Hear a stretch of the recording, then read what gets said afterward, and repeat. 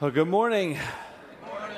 Isn't it just awesome when we all can just come together and just sing songs to God and just worship Him just corporately? Is that just not so stinking awesome? I love it. Yeah, come on. Yeah. We have a rule around here. One claps, everybody claps, right? You don't want to be the person that leaves that single clapper alone. So we're supporting one another. We're loving God, loving people, and we're clapping. So anyways, but man, it's just so awesome because, so many times we have this perception that for some reason that God is not just as big as He is, and we think that somehow maybe He becomes bigger or stronger in certain circumstances. Let me tell you, folks, God's about as big as He's going to get. He's not going to get any bigger. You want to know what gets bigger is our awareness of Him and our awareness of His presence. His presence is not going to be in us any more than it already is. It's just, wow, we just kind of become more aware of it. When we're around other believers, when we worship God in spirit and truth, it's just a powerful, powerful, powerful thing. And so it's just awesome when we come together and we worship Him. And we truly begin to understand His goodness, and we begin to understand how awesome He is. And we begin to understand how He is the God that makes all things new. And we've been talking about that over the past few weeks. We kicked off the series with Danny Cahill coming at the first of the year, and he was talking about overcoming struggles and obstacles and things like that, and it was just a great time with him. And then next week I shared about how we need to find our reason, we need to find our why to overcome, and how God has already made us overcomers in Christ, and we need to find our reason to keep moving forward in life. And then last week we talked about our perspective, and we talked about how we see ourselves and how God sees us and how we need to see ourselves the way that God sees us. And this week, we're going to continue in that thread of this new series. And the title of my message this morning, if you're taking notes, I want you to write this down: A New Priority. You can also follow along on YouVersion if you've got that app. You can download that from the App Store, whether you're using Android or you're using iPhone or iPad or whatever. And go click on Live when you go into that YouVersion app. Click on Live and search for an event in your area, and you'll find this service here, and you'll be able to follow along in my notes there as well. So if you want to take advantage of that. Before we get any further, let's just bow our heads just for a minute and let's just go to the Lord in prayer. Father, I thank you so much for this service. I thank you so much for these people who've come out, who have decided to come be in your house today worshiping you with other believers, God, and just talking about how awesome you are.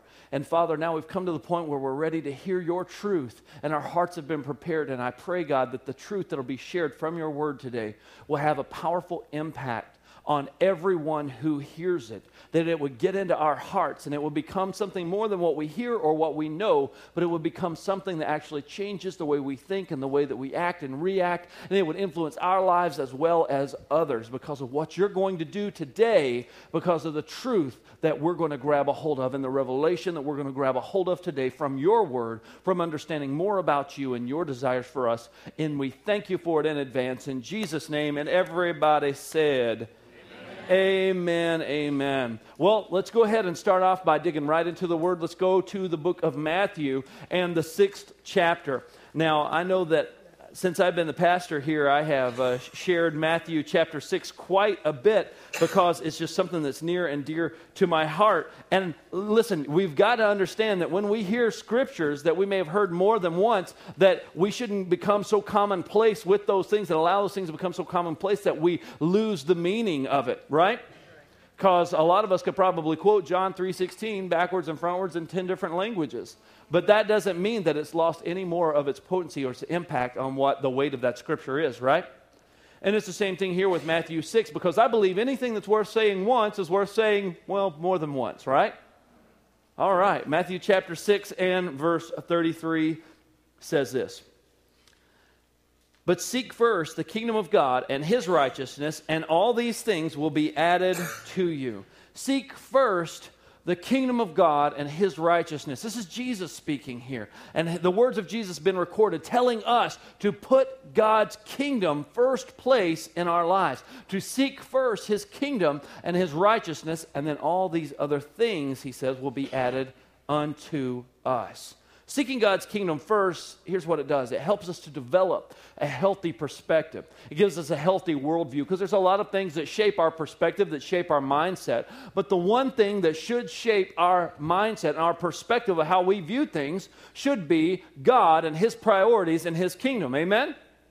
So we have to seek God's kingdom first because it helps us to develop that healthy perspective. And the healthy perspective enables us to put things in proper priority in our lives. We have to see things the way that God wants us to see them so we can understand how we should prioritize our lives and in what manner we should put those things in our lives. Because we look at different ways to prioritize things and, oh, this is important or that's more important. But the main thing that we say when it comes to priorities and it comes to time is that we always say, I'm busy. Right? If you go up to anybody, you say, hey, how are things going at your job? Oh, I'm just busy. How are things going at your home? Oh, I'm busy. Hey, pastor, how's the church going? Oh, I'm busy. Right? That's like an automatic answer. It's like an automatic response. It's like you just hit the play button and we go, busy. It's the first thing that comes out of our mouths because we're in a culture that is just so stinking busy. And all the time, that's our automatic response is that we're just busy. But I remember hearing this story from a friend of mine when I was out eating pizza with him, and we were just talking about the Lord and different things, and he brought up this great point that I just kept thinking about over and over and over again. And he said that when he was a kid, that his dad would not allow him to say, I don't have time to do something. He said that vocabulary wasn't allowed in our home. He said, Dad would always tell us, listen, son, you've got the same amount of time as everybody else. So if he would say, did you clean your room? He would say, oh, I didn't have time. He said, no, it's not that you didn't have time. He said, it just wasn't enough of a priority for you. He said, it's not that you don't have the time. He said, it's just it wasn't as big of a priority as it should have been. So if we allow that to influence us and change the way that we think, instead of going, well, I just don't have time. No, I need to restructure my priorities in life so I can understand what truly is important versus those things that may seem important, but yet they're not as important as they seem, because everybody has the same amount of time. But here's what's been going on, and we can look in our world and see exactly these things happen all the time, that we've gotten out of balance. We've gotten out of control in a lot of our areas. I mean, how out of balance and out of control have we gotten as a society? How crazy have we become in the things that we do and the things that we allow in our lives, and how much we try to get done with the amount of time. You know, we have these labor-saving devices, like our iPads and our iPhones and all of the smartphones and all those things like that just make us have to take classes and take up more time to learn how to use them. We're going to have a training so you can learn how to use this thing that's going to save you a bunch of time. And all these things that just sometimes just seem to make our lives more complicated. Before the iPads and before the iPhones and all this other stuff, how many of you guys remember Palm Pilot? How many of you guys owned a Palm Pilot? Let me see your hand. Oh, yeah, that's what I'm talking about. My Palm Pilot people in the house represent. I had a Palm Pilot when I was 18 years old because I was a youth pastor, and I thought I needed one because I thought that a Palm Pilot meant I was important. And so I thought that if I owned one of these devices that I would be important. And so I would try to fill up my little Palm Pilot so I could show my pastor and say, oh, look at how organized and look at how important I am because look at how busy I am. And you know, that's funny, and we laugh at that, but we still do the same thing today. We say, oh, look how busy I am. Look at how important I am. And that's really what we're searching for, is we're looking for that significance. We're looking for that importance. We're looking to show someone, listen, I matter, and so I'm busy. I'm busy. That means I'm important.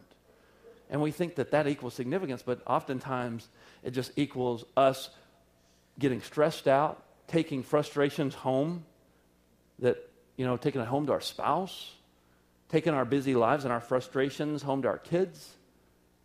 And this cycle just spins out of control, and it just gets crazy, and it affects our relationships.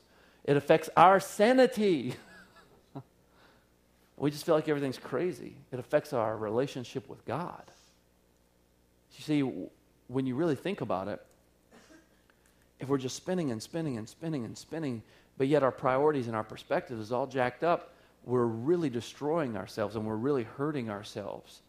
Because here's what we do. When we get home, we want to be left alone so we can escape the pressure, so we can escape the guilt.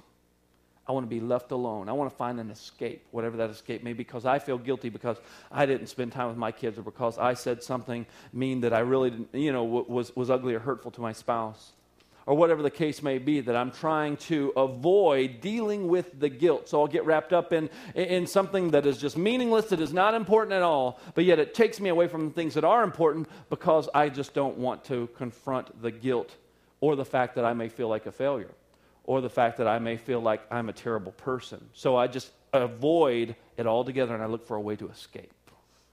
And I go looking for different things to make me feel good, or I go looking for different relationships to make me feel good, or maybe even just something as simple as just vegging out in front of the TV and just trying to get my mind off of everything. And what I do is I put responsibility off, and I'm trying to escape those feelings of guilt and those feelings of pressure. Just looking to escape. We're looking to escape that guilt. But here's the thing I want you to understand about a guilty conscience, is that it's never going to change a procrastinating mindset.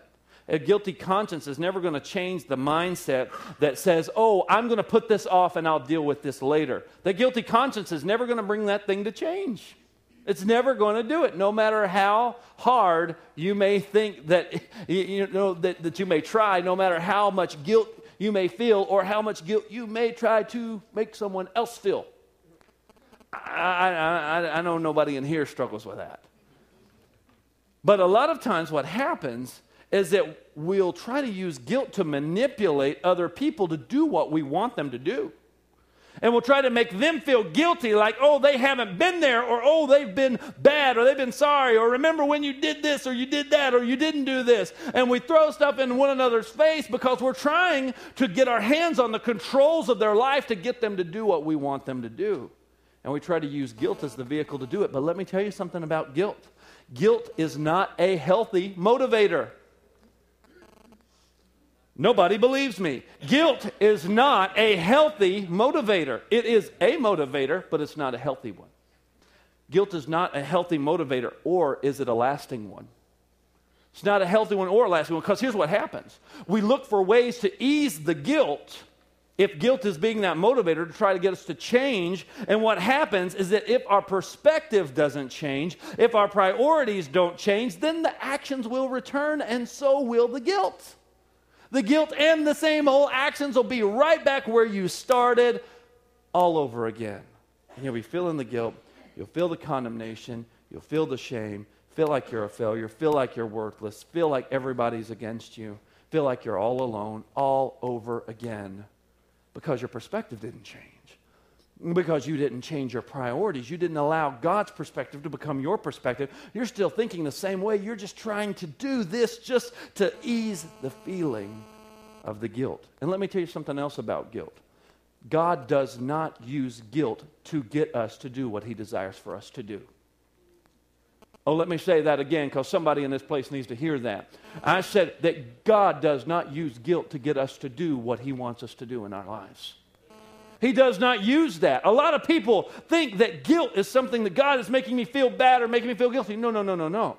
That's not how God works. Let me show you in His Word how He works in the book of Romans chapter 2 and verse 1. This is the Apostle Paul writing to the Romans. He's excited to get to go see them, to get to share with them the gospel. And so he writes out all these things in this letter to explain to them his doctrine and what Jesus has done, and helping them to understand the redemptive work of Christ. And so he writes them this letter to give them a preamble before he comes and makes his visit. And he's trying to get them to understand something. He's trying to get these Romans to get it, that it's not about you being better than someone. It's not about you earning something. It's not about you putting yourself in the seat of a judge, but yet it is about us understanding the goodness and the grace of God, even when we do fall, even when we do sin. Amen, somebody?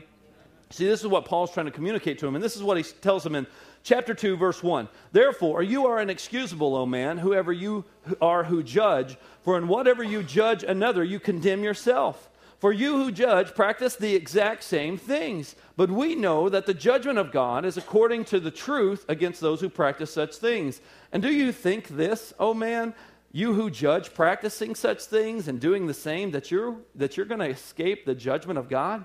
Or do you despise the riches of His goodness, forbearance and long-suffering, not knowing that it's the goodness of God that brings us to repentance. Some of your Bibles may say it's the kindness of the Lord that leads us to repentance. It's the kindness, it's the goodness of God. It's those things that lead us to Him. It's those things, His goodness, not Him sitting over, beating us over the head with a baseball bat. Not Him making us feel like we're second class or worthless. Any of you guys remember Homie the Clown? Homie don't play that. He'd whack you over the head with a sock. God's not saying, God don't play that. He's whacking you over the head with a sock. That's not what He's doing. God's not making you feel like you're unworthy or like you're trash or like you're a failure because you messed up here or you messed up there. He's wanting His kindness and His goodness, His mercy and His forgiveness that are new every morning to be the thing that draws us to Him. Amen? That's the thing that He wants to draw us to Himself. So He doesn't use guilt to try to bring us to Him. He doesn't even want us to use guilt to try to get people to come to church. Hello, somebody. He wants us to come to church because we love Him and we want to worship Him, not because we're bad people, but because we love Him and we love being with other believers and we are encouraged when we come together. And we're there for one another and we can be there to sharpen one another and to love on one another. Amen, somebody? Isn't that what it's about? We got to get this. We got to understand that guilt is not that motivator, and God doesn't use that guilt. But we do feel guilty a lot of times when we know that things are out of order in our lives. We feel that guilt. And instead of allowing those feelings of guilt and those emotions to control and run our lives, don't you think that we should do something about it? Don't you think we need to do something about it instead of allowing this stuff? Because you know what? Enough is enough. We need to draw a line in the sand and say, you know what? I'm tired of letting this guilt and my emotions run my life, because if you let your emotions run your life, guess what? They'll do it. Oh, I don't feel good today, or I'm having a bad day, and because I feel bad, I treat everyone else bad. And I want them to have a bad day with me. Come join the fun. Why don't you get on the bad day bus? And that's exactly what we'll do. Come on, why don't you take a ride, whether you'd like to or not? I'll make sure you get on. But it's because our emotions aren't in check. It's because our perspective is not God's perspective of how we see ourselves and of how God sees us. But yet we're living out of our emotions, these feelings of guilt, these feelings of anger, these feelings of selfishness, these feelings of being a failure. We project those onto other people unknowingly. And most oftentimes, isn't it the people that don't even deserve it?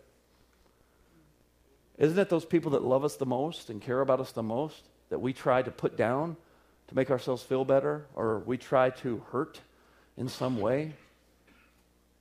And we do that because we ourselves are hurting. That's what Pastor Mike has always said. That's part of his mantra that he always says in Celebrate Recovery. Hurting people hurt people.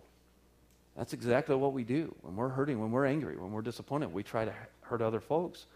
And that's what happens when we allow that stuff to control our lives. So I think that we should do something about it. And as I was praying and preparing this message and asking the Lord to give me direction on exactly what specifically we should address this morning when we're talking about putting things in proper priority and having that new priority, letting God's priorities be our priorities, this just came ringing loud and clear to my heart, and I want you to write it down, because I'm preaching to me just as much as I am to you, because this is just as much for me. I want you to understand that we have to stop the urgency addiction. We've got to stop it.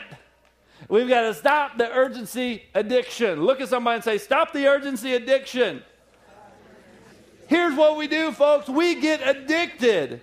We get addicted to things that are urgent, that are chaotic, that are drama, that are last minute.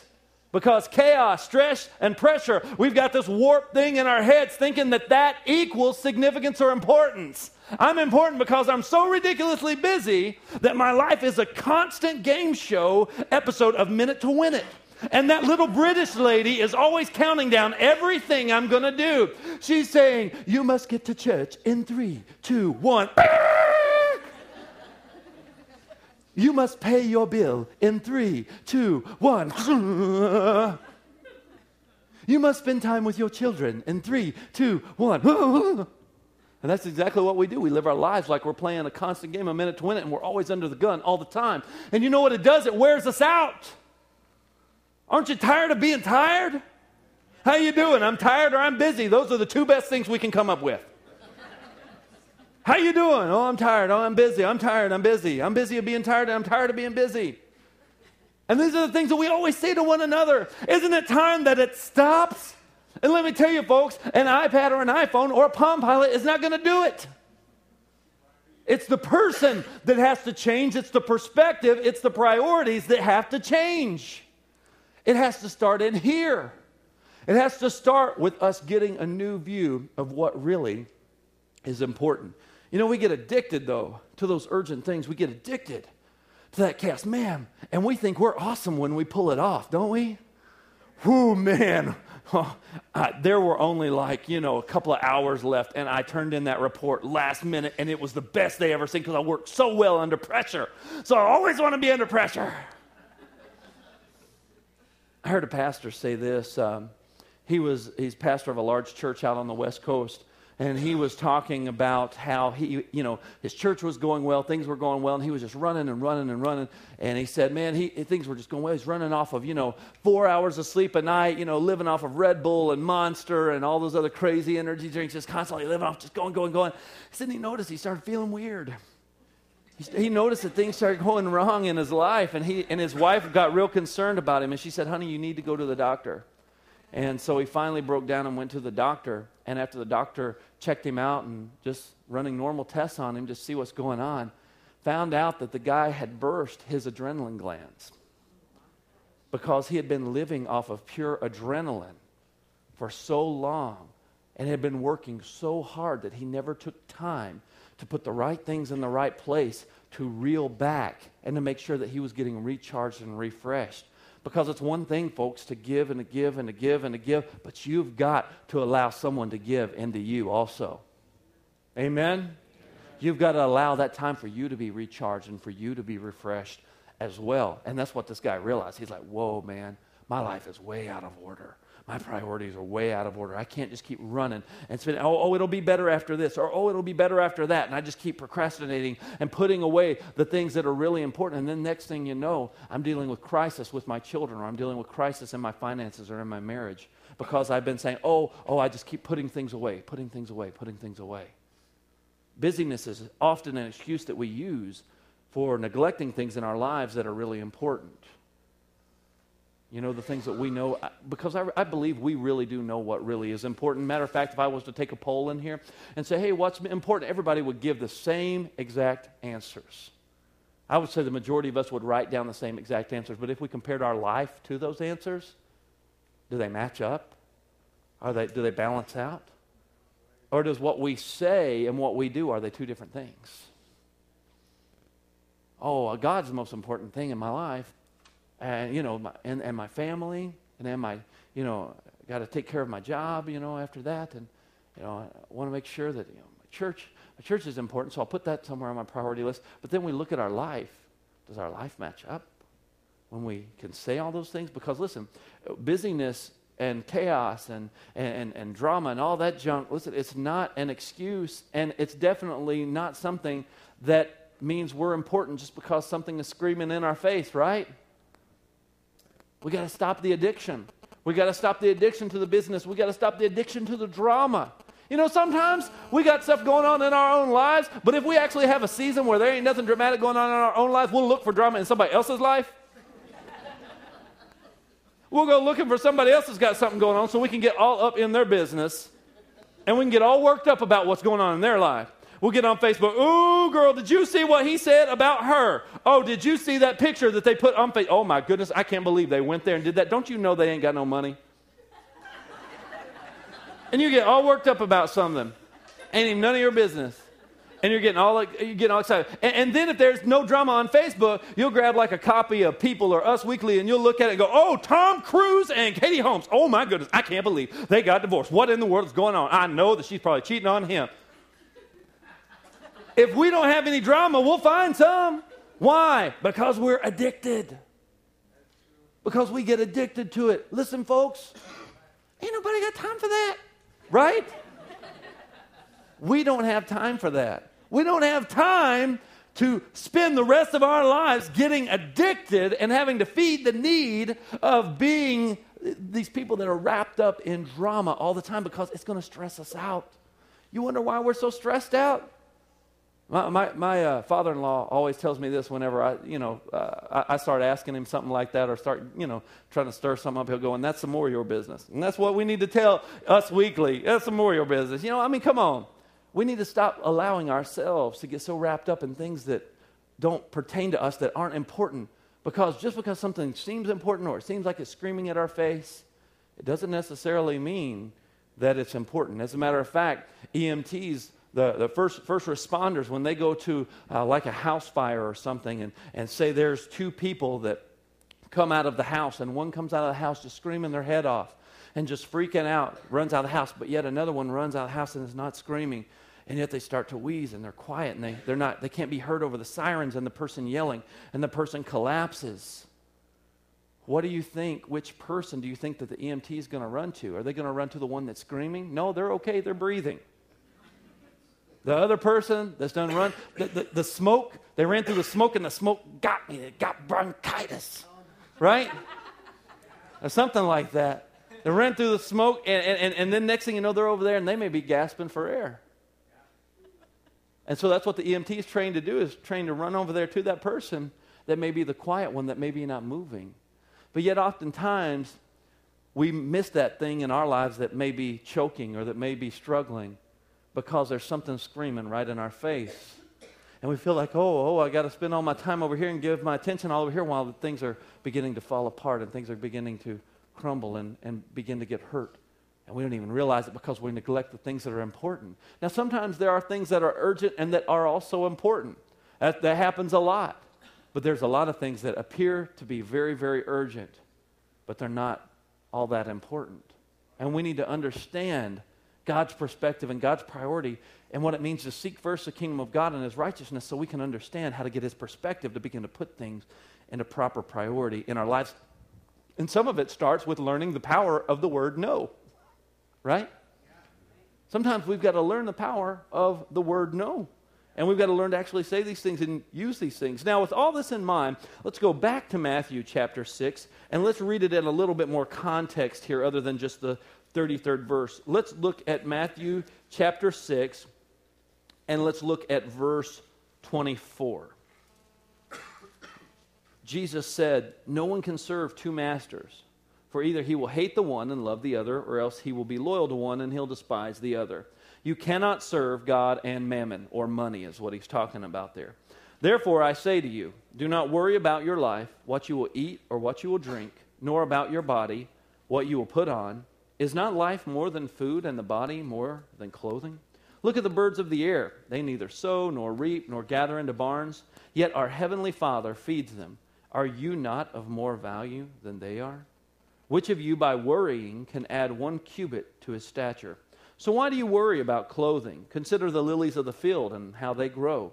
They neither toil nor spin, and yet I say to you that even Solomon in all of his glory was not arrayed like one of these. Now if God so clothes the grass of the field, which is today and tomorrow is thrown into the oven, will he not much more clothe you, O you of little faith? Therefore do not worry, saying, what shall we eat, or what are we going to drink, or what are we going to wear?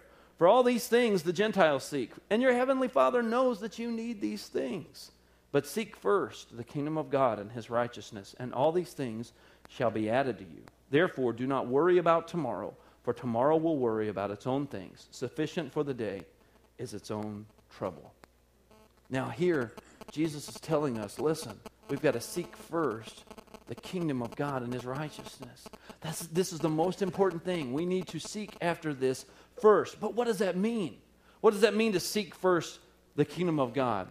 I want to give you a very easy explanation of what that means to seek first the kingdom of God, and give you a couple of things that you can actually take and apply to your life that will help you to put this in proper perspective, so you can understand what it means to seek first the kingdom of God and His righteousness. Basically, what he's saying is allow God's kingdom values to be our guide in setting our priorities.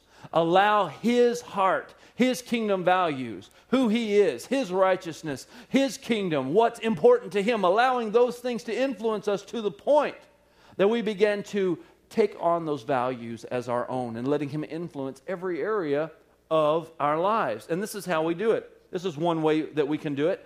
We can learn God's values by allowing His Word to shape and influence our understanding, our perspective, and our values. Because the Word of God, or the Bible, is the most important thing in our lives. It's the perfect picture, the perfect will of God that gives us the very heart of God.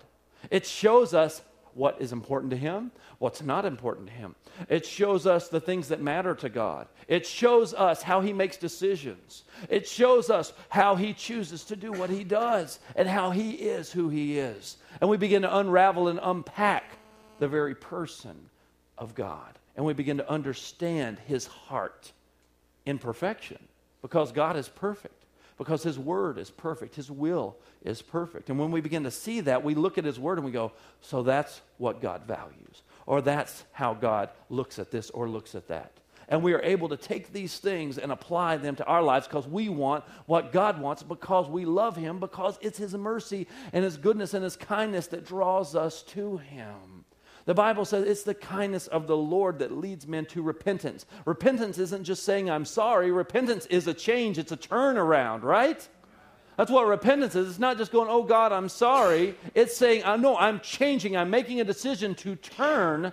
And that's exactly what He said. It's His goodness that leads us to change. It's His kindness and His great mercy and His grace that leads us to become the people that He desires for us to be as we grow in our understanding of His goodness, as we grow in application of His truth.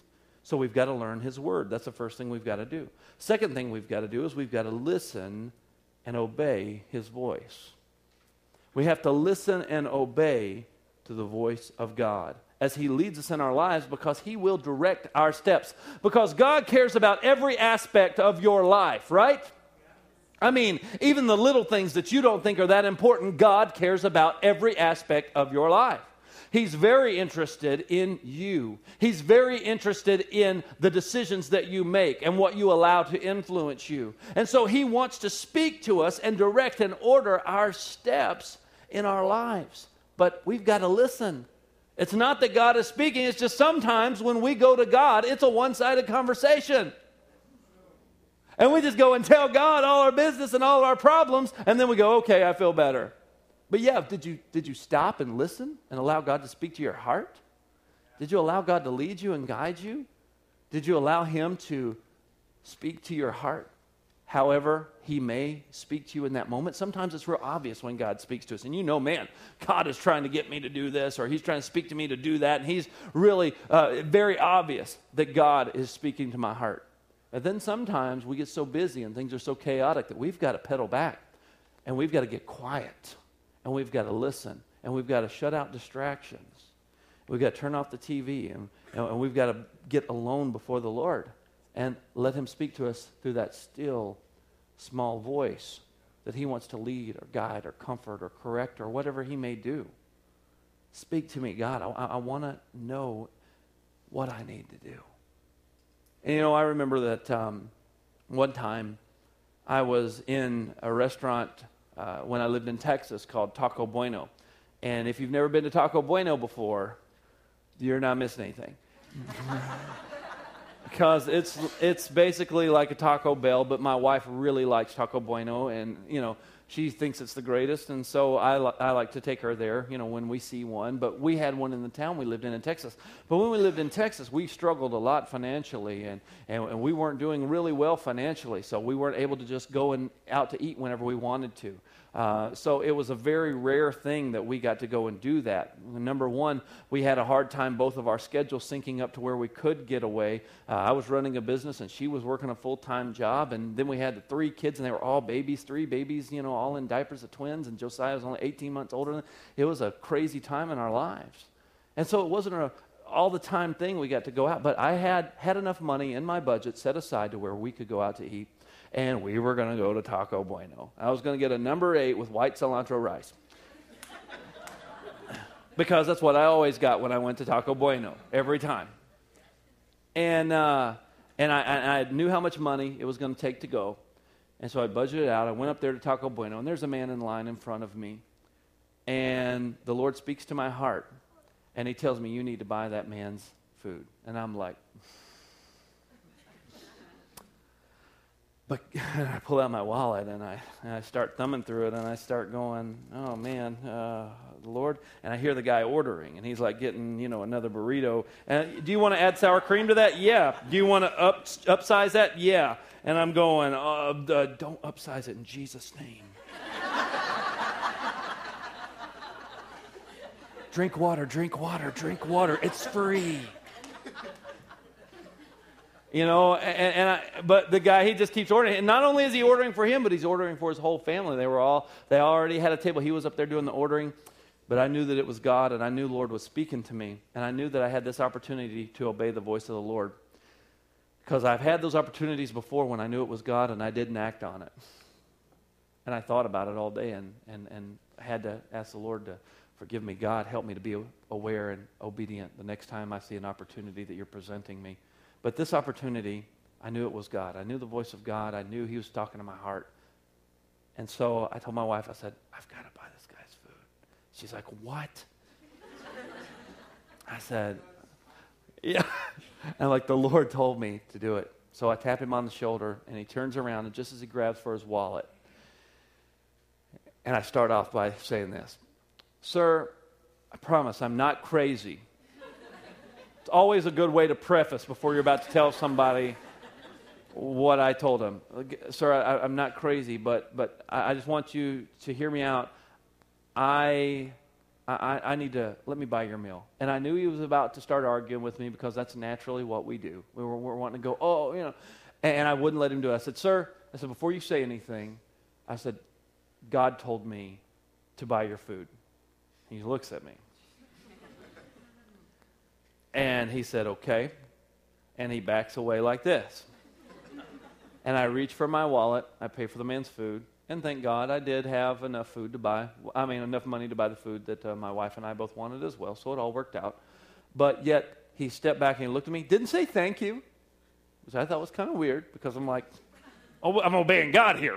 Come on. Least you could do is say thanks. He didn't say anything at all. And I'm like, that was weird. And he goes and he sits down, and he's just kind of like, walking like this with his tray. Sits down and kind of looking at him like, come on. But I pay for my food. I'm like, that was really weird, but I knew it was right. I said, okay, God, I didn't do that for me. I did that for you because you told me to do it. Sit down.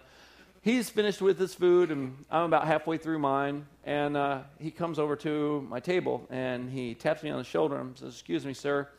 And he looks at me and said, why'd you do that? And I looked at him, and I said, well, I told you why. I said, because God told me to. He said, God told you, huh? And I said, yeah.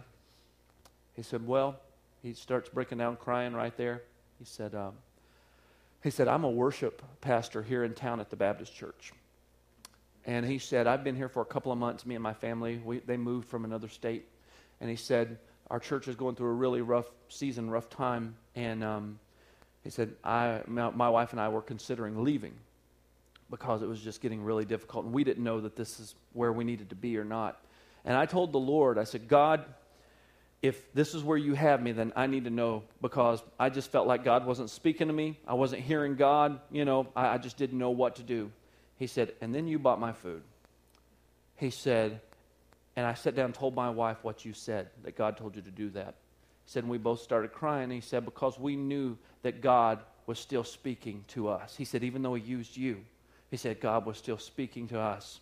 And we know that we're supposed to stick here and be with our church and help us make it through this time of transition that we're going through. And I know this is where we're supposed to be. Thank you for obeying the voice of the Lord. And he just walks away. Now, folks, I want you to understand, when we look at God's value system and God's priorities, it's more important to God that a worship pastor that's on the edge of possibly leaving knows that God is still with him and is encouraged than it is that I get my white cilantro lime rice in God's order of value system, right? In my value system, it was more important that I got the rice. And honestly, I didn't tell the story in the first service or Saturday night, but there's actually a little follow-up story to that that's kind of cool. Because I had bought the man's meal, I didn't have any extra money to go back and get another taco because I was still hungry after I ate my food. And I was like, I'll just go get another taco and then I'll be good. But I was like, I don't have enough money, and I went to go throw my stuff away. And there was a lady that worked for the Postal Service. She was there at the door as well. And she grabs my arm. She says, "Sir," she said, "Are you still hungry?" And I said, "Yeah, that's kind of weird, I'm like, yeah, and I'm kind of laughing at this point. It's like weird. What do I look like? I'm hungry or something? And she said, I bought one too many tacos. And she said, "Would you like to have my taco?" And she said, "I promise I hadn't ate it or spit on it or nothing weird." She said, "I just hate to waste food." And I said, "Oh, thank you." And so see, God even gave me my taco out of the deal. I didn't tell that. Yeah. True story. True story. It was just that was a cool day, and I was kind of laughing when I went back to my seat. I told Holly. She said, "How did you get that?" You told me you didn't have any more money. But anyways, listen, God even cares about the little things, and He wants us to listen to His voice, and He wants us to value what He values. He wants us to put things in proper priority and proper perspective. And a lot of times we don't do a good job. A lot of times we make poor decisions or we make poor judgments. But folks, that doesn't mean that we stop and that we give up. It doesn't mean that all of a sudden we throw our hands up in the air and go, "Oh, well, this is too hard." No. We have to make the decision that it's worth it. We have to make the decision that it's worth it to align my values and my priorities with what is important to God. This is how we seek God first. This is how we put Him first place in our lives. We allow Him to be our priority, and we learn what is truly important. And here's the thing that I want you to get, and I want you to write this down, that today is the day, and now is the time to do it. Now is the time. Today is the day to start seeking first the kingdom of God, to allowing His word to shape my values in my life, to allow His voice to start leading me and guiding me into all truth right now, today, not next week, not next Christmas, not next Easter. Oh, now I'm going to start listening to God. Now I'm going to start seeking His word and seeking His will for my life. No. Today is the day, and now is the time, because excuses, guilt, procrastination will keep you stuck in the ditch of yesterday's problems. It always will. You've got to make up your mind that today is the day and now is the time, no matter how easy it may be and convenient it may be, or how tough and inconvenient that it may be, that I'm going to put God first. Because sometimes listening to God and obeying His voice is easy. And sometimes it causes us to have to let go of some things that maybe we've been holding on to. And it may be a little tougher, or it may be a little bit more inconvenient, because maybe I've become too addicted to the urgent, or maybe I've become too addicted to the stress and the chaos, and it's hard to let it go. But we've got to make up our minds that today is the day, and now is the time. So let me ask you this. What is that one thing that you know that if you focused on and did extremely well, and you did it consistently, that it would have a significant and positive impact on your life? What is that one thing that you know that if I did consistently well and I focused on it, that it would have a significant and positive impact on my marriage, on my children, on my job, on my life, on my relationship with God? I think what we'll find is that the answer to all of those questions is the same thing. Is that putting God first, seeking God and His kingdom and His righteousness first, and allowing Him to influence our life. If we do that and we focus on that extremely well, what does the Bible say in Matthew 6:33? That if we seek first the kingdom of God and His righteousness, that He'll take care of the rest.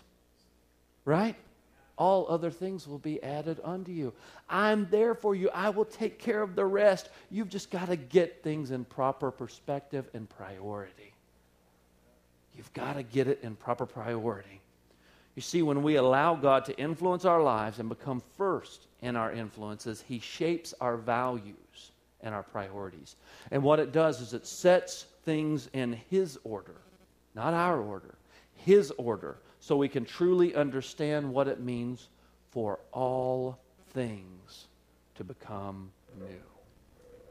We can receive forgiveness and grace. It propels us forward. It propels us past being stuck in yesterday's failures or the guilt that we don't measure up. And so here's what I want to do today. I want you to write these down. That's the last thing I'm going to give you today before we close. I'm going to give you a stack today, all right?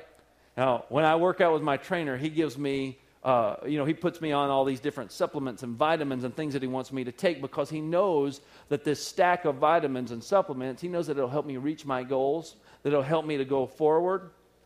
And so that's exactly what I want to do with Scripture today. I want to give you a stack of Scripture that all these things working together are going to help you to move forward.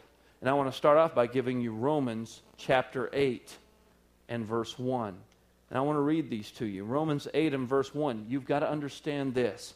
There is therefore now no condemnation to those who are in Christ Jesus, who do not walk according to the flesh, but according to the Spirit. Verse 2, for the law of the Spirit of life in Christ Jesus has made me free from the law of sin and death. There is now therefore no condemnation to those who are in Christ Jesus. Stop living under the guilt and pressure of condemnation, because if you're in Christ, there is no more condemnation. In Christ there is freedom. You've been freed from the law of sin and death. It's up to us to see it and to realize it. And then we need to do this. Philippians chapter 4 and verse 6. Philippians 4 and verse 6 says this, be anxious or worry for nothing, but in everything by prayer and supplication with thanksgiving, let your requests be made known unto God. He said, listen, don't worry about anything, but rather trust that when you ask God, that you let Him know what you have need of. When you pray, when you petition the Lord, when you ask Him for things, don't worry about it. Just trust that He's got it. You have to learn how to give it to God. And then after you pray with thanksgiving and you let your request be made known unto God, this is what verse 7 tells us to do. And the peace of God, which passes all of our understanding, will guard our heart. And what else is it going to guard? Our mind through Christ Jesus. You see, the peace of God will guard your heart and will guard your mind. So in other words, we have to trust in Him after we pray and we can't worry. And then he says this, verse 8. Finally, brethren, whatever things are true, noble, just, pure, whatever things are lovely, whatever things are of a good report, if there's any virtue, if there's anything that's praiseworthy, meditate or think over and over again on those things. That's what he said. He wants us to think over and over again on these things. That's what you need to focus on. And then the last scripture I want to give you in this stack is Matthew 6 and 33. Seek ye first the kingdom of God and His righteousness, and all of these other things will be added unto you. I want you to take these scriptures this week, and I want you to read them. And I want you to think on them, and I want you to meditate on them. That means to think on it over and over again. Just let these scriptures influence your life this week. Romans 8 and 1 and verse 2. And then Philippians 4, 6 through 8. And then Matthew 6 and 33. So you can begin to allow your thinking to be molded and shaped to be more in line with God's priorities and His values. Because when our priorities are in line, when our values are in line, when our perspectives are in line with God's will for our lives, guess what we're going to do? We're going to start making decisions that are directly in line with God's will for our lives. Because we're already hooked up with Him. We're already hooked up with Him. We're already thinking the way that God wants us to think. Viewing things the way God wants us to view. Acting and reacting the way God wants us to react. So as we grow in our understanding of His grace, of His mercy, of His kindness that leads us to change, that draws us to repentance, we understand what Ephesians 4:23 says when it says that we need to be renewed in the spirit of our mind. We understand what it means to be made new. We understand what it means to walk that new life out. We understand what it means to be free from the guilt and the shame and the condemnation that others would like to bring or that the enemy would like to bring in our lives to make us feel like we're less than. But we need to rest in the fact that God is greater than anything. Amen. Would you bow your heads this morning? Maybe you're here in this place this morning and say, Pastor Derek, I'm hearing about the goodness of God that leads men to repentance, that leads them to change, and I'm ready to give my heart to Jesus Christ. Maybe you've never done that before. And you're saying, I'm ready to give my heart to Jesus Christ. I'm ready for him to come and make all things new. All it takes is us having faith and trust that what he did on the cross, by dying, by being buried, by being risen from the grave, that he paid the penalty for my sin, for your sin, and for the sin of all mankind. And now we can live a life that is free and full of mercy and grace and goodness. And today, if you're saying, Pastor, I'm ready to receive Jesus Christ, I want you to just let me know that you're here by lifting your hand and putting it back down. I promise I'm not going to embarrass you. I just want you to let me know that you're here. Would you lift your hand and put it back down? Just let me know you're here. Anybody today? I see that hand. You can put it down. I see that hand. I see that hand. Thank you, Jesus. Anybody else in this place? The most important decision that you could make your entire life to make sure that your life is right with Christ. I'm ready to give my heart to Jesus. Well, would you help me out this morning, church, by all of us saying this prayer together? And I want you to mean it from the very depths of your heart. Say, Jesus, I give you my heart today, and I ask you to make all things new. I receive your grace, and I rid myself of the condemnation of my failures, of my past, of who I was. Today is a new day. I am new in Christ. Jesus, be the Lord of my life. I'll follow you. In Jesus' name, amen.